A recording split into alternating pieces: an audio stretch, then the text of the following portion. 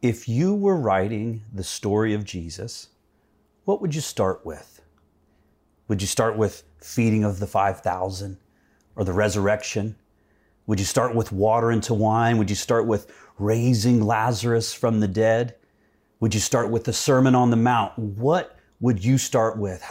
When you tell the greatest story ever told, you gotta kick it off with a bang, don't you? The best news you've ever heard about Jesus, Lord of all of the universe, resurrected from the dead, Savior of mankind, you gotta kick it off with a bang.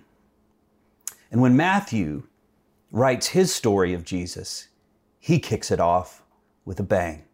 If you have your Bible, I would invite you to turn to Matthew chapter 1, verse 1.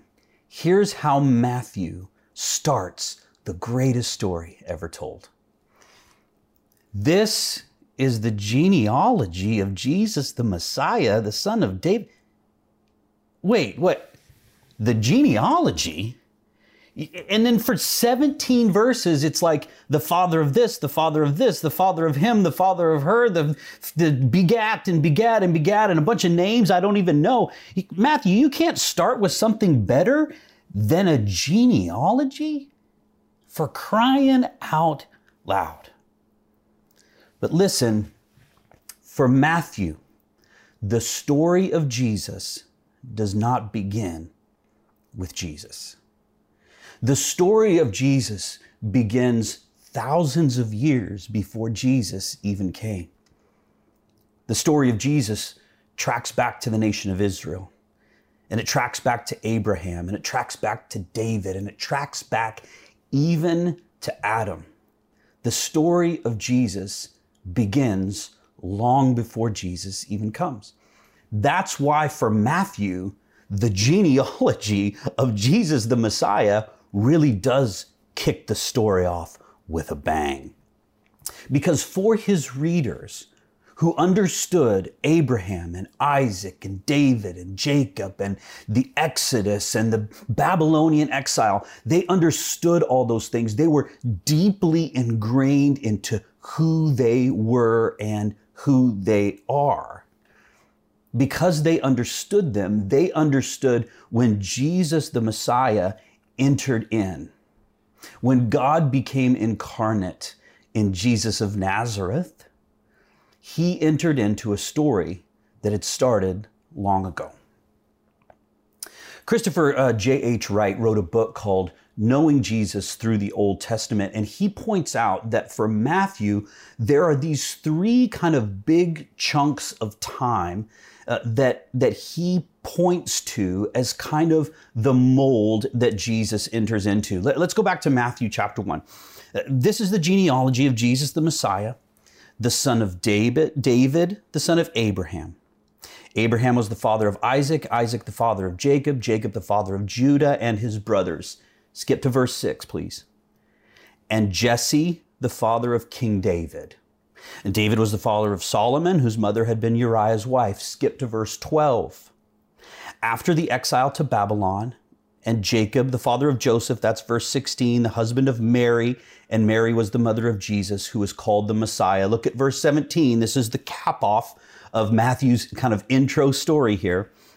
Thus there were 14 generations in all, from Abraham to David, 14 from David to the exile to Babylon, and 14 from the exile to the Messiah. Now, the reality is there wasn't exactly 14 generations as we would do that today and calculate that today. But back then, it was pretty typical to skip generations at times when you presented a genealogy. That's not just in the Bible, but that's in all texts of antiquity. And so for Matthew, in verse 17, when he says there are 14 generations, and 14 generations, he's doing this thing with numbers that he really likes to do. Numbers are really important for Matthew. The number 3 is really important for Matthew. The number 7 is really important for Matthew. These are perfect numbers, and that comes from the Old Testament.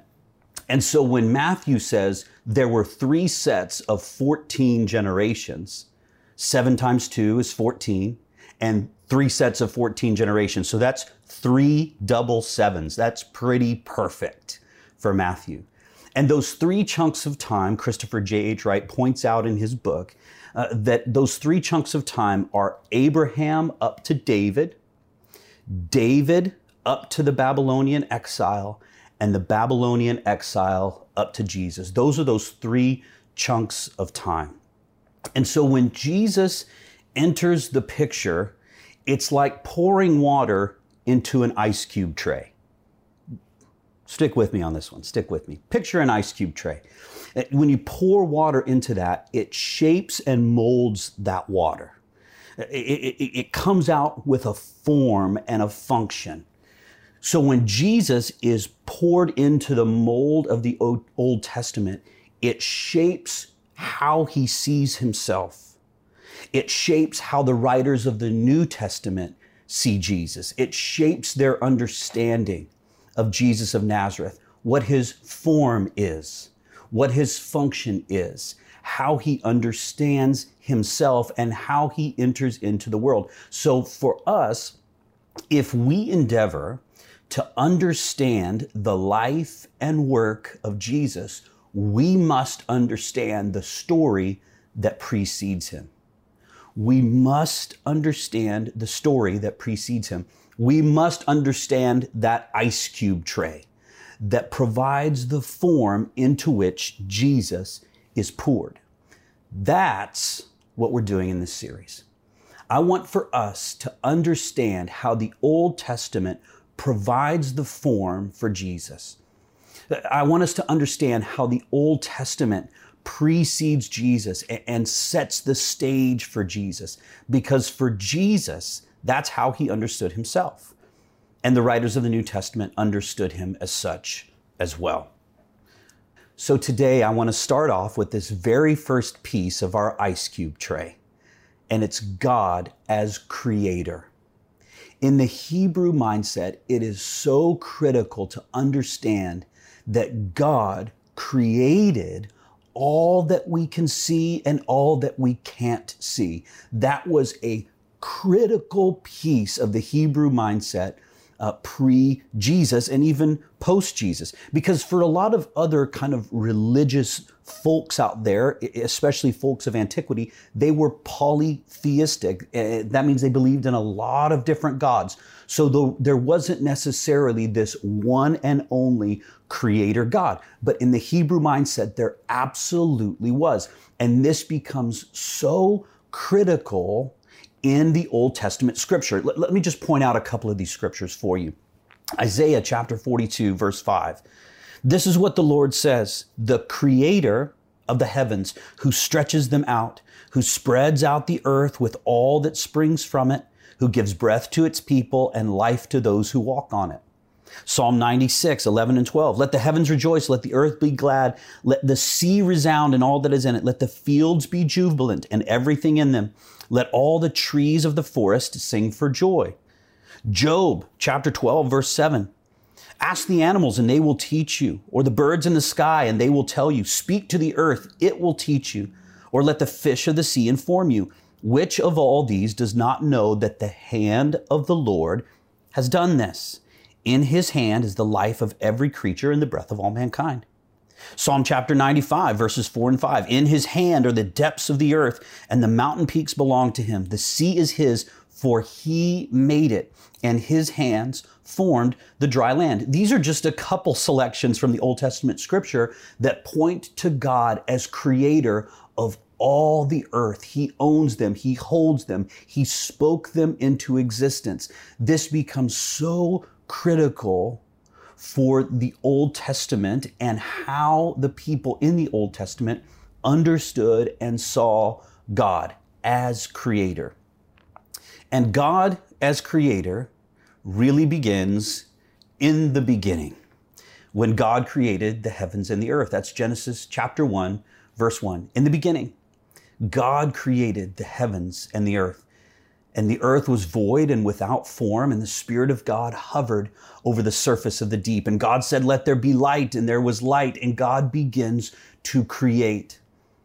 Those Hebrew words there, in the beginning, God created, and forgive my pronunciation here, I know I'm going to butcher it, but it's Bereshit bara Elohim. You can actually Google that and hear somebody who actually speaks Hebrew reading those words if you want to. Bereshit bara Elohim. In the beginning, God created. That was so critical. God as creator for the Hebrew mindset. So here's the deal. In this particular case, in Genesis chapter 1, the author is not primarily explaining in historic or scientific terms the beginning of creation and humanity. Instead, Genesis is really theologically interpreting the relationship between God and the human world, namely that he created it by the power of his word. God as creator. Critical. Now listen, what in the world does that have to do with Jesus? Well, let's now fast forward to the New Testament. John chapter 1, verse 1. In the beginning. Now, for the person who understands the Old Testament, for the person who lived and breathed the Old Testament, for the person who understood the law and the prophets, for the person who understands these words and was deeply ingrained in his or her heart. Bereshit bara Elohim, in the beginning. When John begins his gospel with those words, John is calling us back to the story of the Old Testament. In the beginning was the Word, and the Word was with God, and the Word was God. That word there is Jesus. That's who John is talking about. It's a person, Jesus. He was with God in the beginning. There's those words again. And watch verse 3. Through him, all things were made. Without him, nothing was made that has been made. In him was life, and that life was the light of all mankind. Can you hear the language in John's gospel? In the beginning, repeated twice. Jesus as creator. Through him all things were made, John says. Jesus was the light of mankind. That's the very first thing that God spoke into existence. Can you hear him grabbing that language from the Old Testament specifically to hearken us back to God as creator? This is how John kicks off his gospel. Okay, let's go to Hebrews. Hebrews chapter 1. This is a letter to the church that's included in the New Testament. Hebrews chapter 1, verses 1 through 4. Can you tell I'm excited about this stuff? Man, I love this stuff. This gets me so excited. All right, Hebrews 1. Okay, in the past, God spoke to our ancestors through the prophets and at many times and in various ways. Okay, already the author of Hebrews, chapter 1, verse 1, is calling us back to our ancestors and the prophets. Now, for the first century Hebrew that would be reading this letter, that's the audience of Hebrews, when there's a call to our ancestors and the prophets, that's Abraham, that's David, that's Isaac and Jacob, that's Micah and Nehemiah and Jeremiah, the prophets of the Old Testament. That's where the author of Hebrews wants to point us. Verse 2, but in these last days, he has spoken to us by his Son. You see how Jesus is now being poured into that mold, whom he appointed heir of all things, and through whom also he made the universe. There it is again, God is creator. The Son is the radiance of God's glory, the exact representation of his being, sustaining all things by his powerful word. Now skip to verse 10. Watch this. Hebrews chapter 1, verse 10. He also says, in the beginning, Lord, you laid the foundations of the earth, and the heavens are the work of your hands. Do you see it? Do you hear it? There it is again. In the beginning, he laid the foundations of the earth. So when the author of Hebrews begins to explain to us the power, the life and work, the role of Jesus in the world, the author of Hebrews, wants us to understand Jesus through the lens of the Old Testament. Do you see how the New Testament is deliberately tying Jesus with the Old Testament story of God as creator? That's just one piece, and that's just a couple of selections. We'll be talking much more about so many other selections in the coming weeks. But here's where I want to start with today. God is creator. So why does that matter? That the authors of the New Testament understood Jesus through the lens of God as creator. Why does that matter? Here's why it matters. Now, if you're jotting notes down, jot this down. Jesus inaugurates God's recreation. Jesus inaugurates God's recreation. He catalyzes it. He starts it.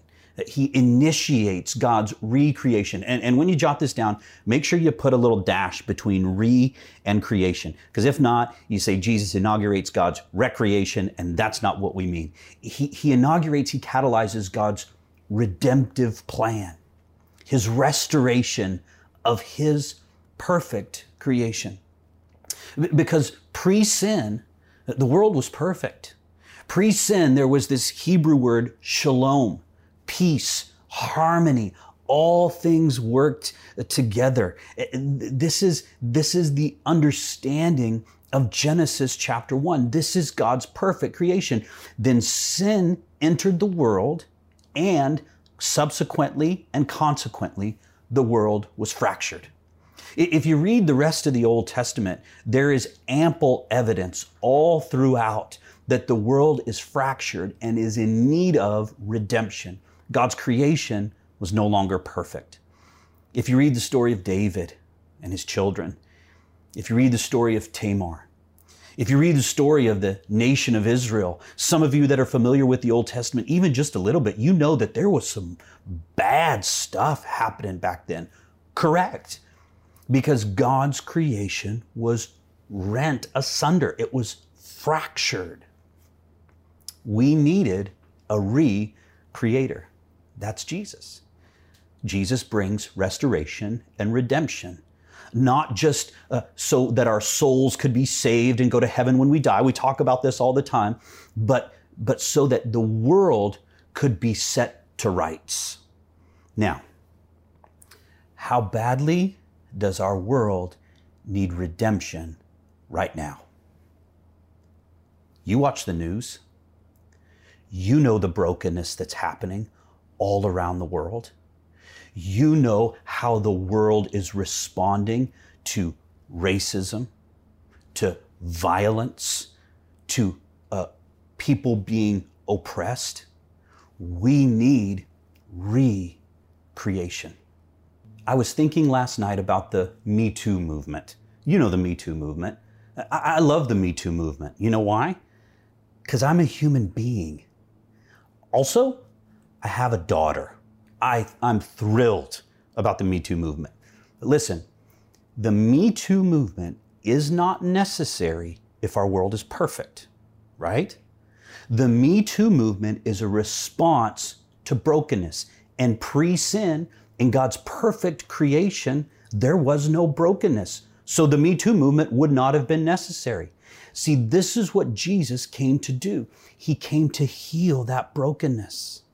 Not just so our souls could go to heaven when we die, but so that God could restore his perfect creation.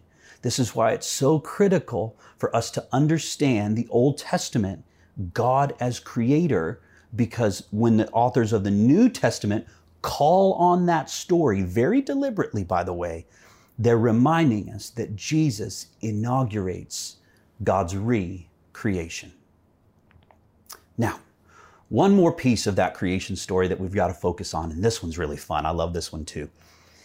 Because if you know the story of God's creative work when he spoke all things into existence, it kind of comes to a tipping point. It kind of comes to an apex, to a pinnacle. The very last thing that God does, Genesis chapter 1, verse 26.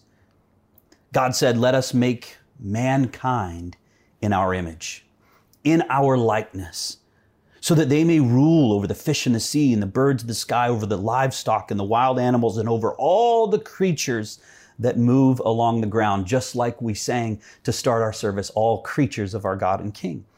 God made mankind in his image with a unique ability to relate to God in a way that animals can't, with creative power even in the world. We can create in the world.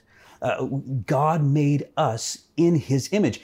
And this is why even that the Old Testament says, don't kill other people. Why? Because they were made in the image of God.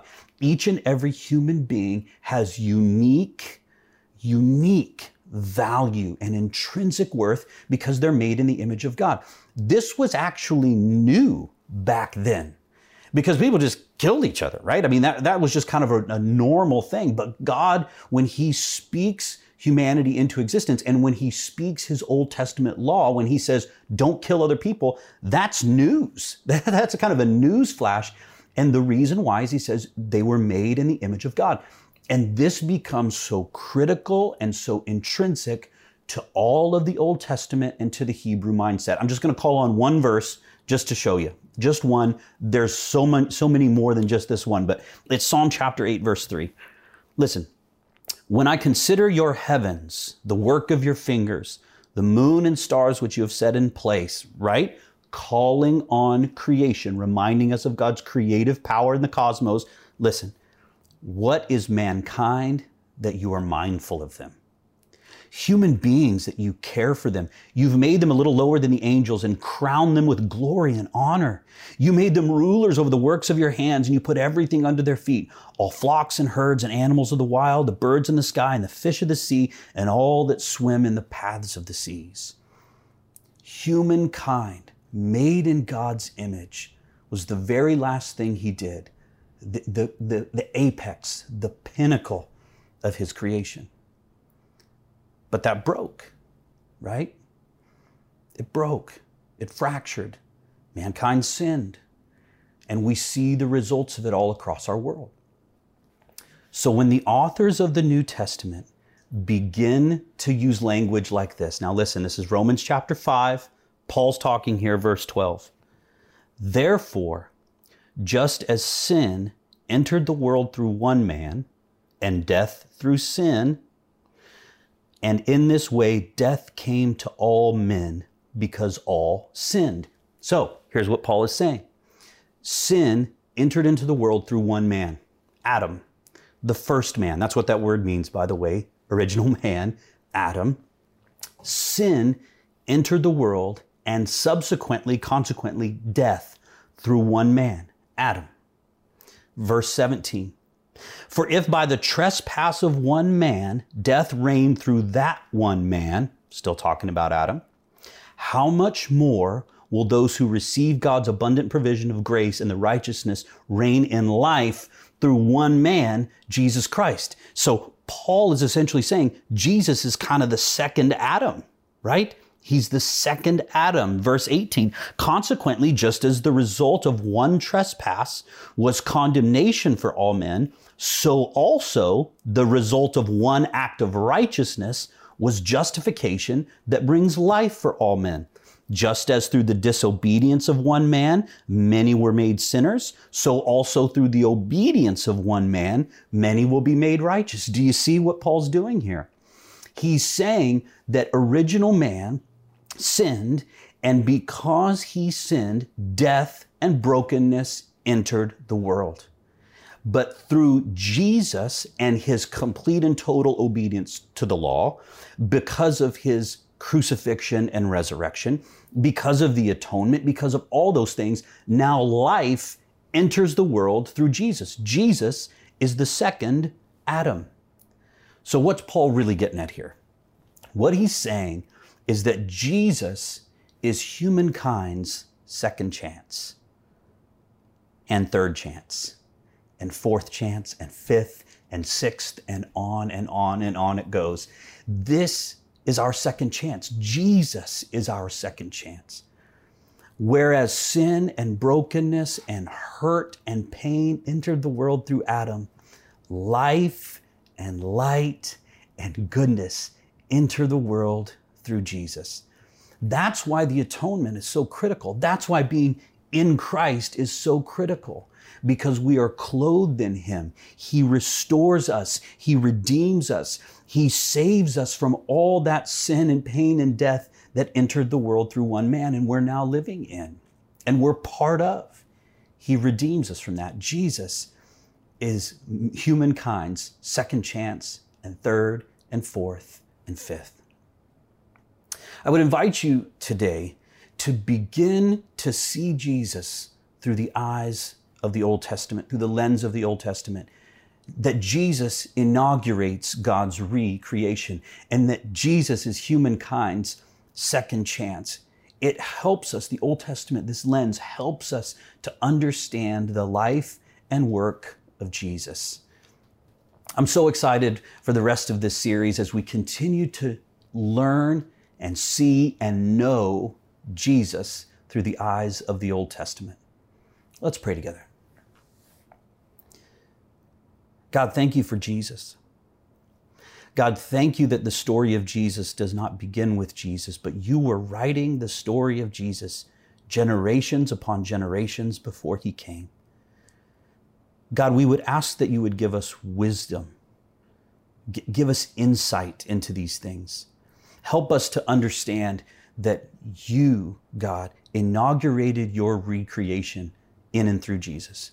Help us understand that he is humankind's second chance, third and fourth and fifth chance, that he redeems and restores our soul.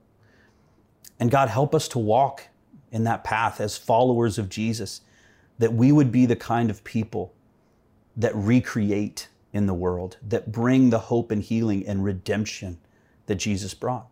Help us be the kind of people that give others a second, third, fourth, and fifth chance, just as Jesus did. God, thank you.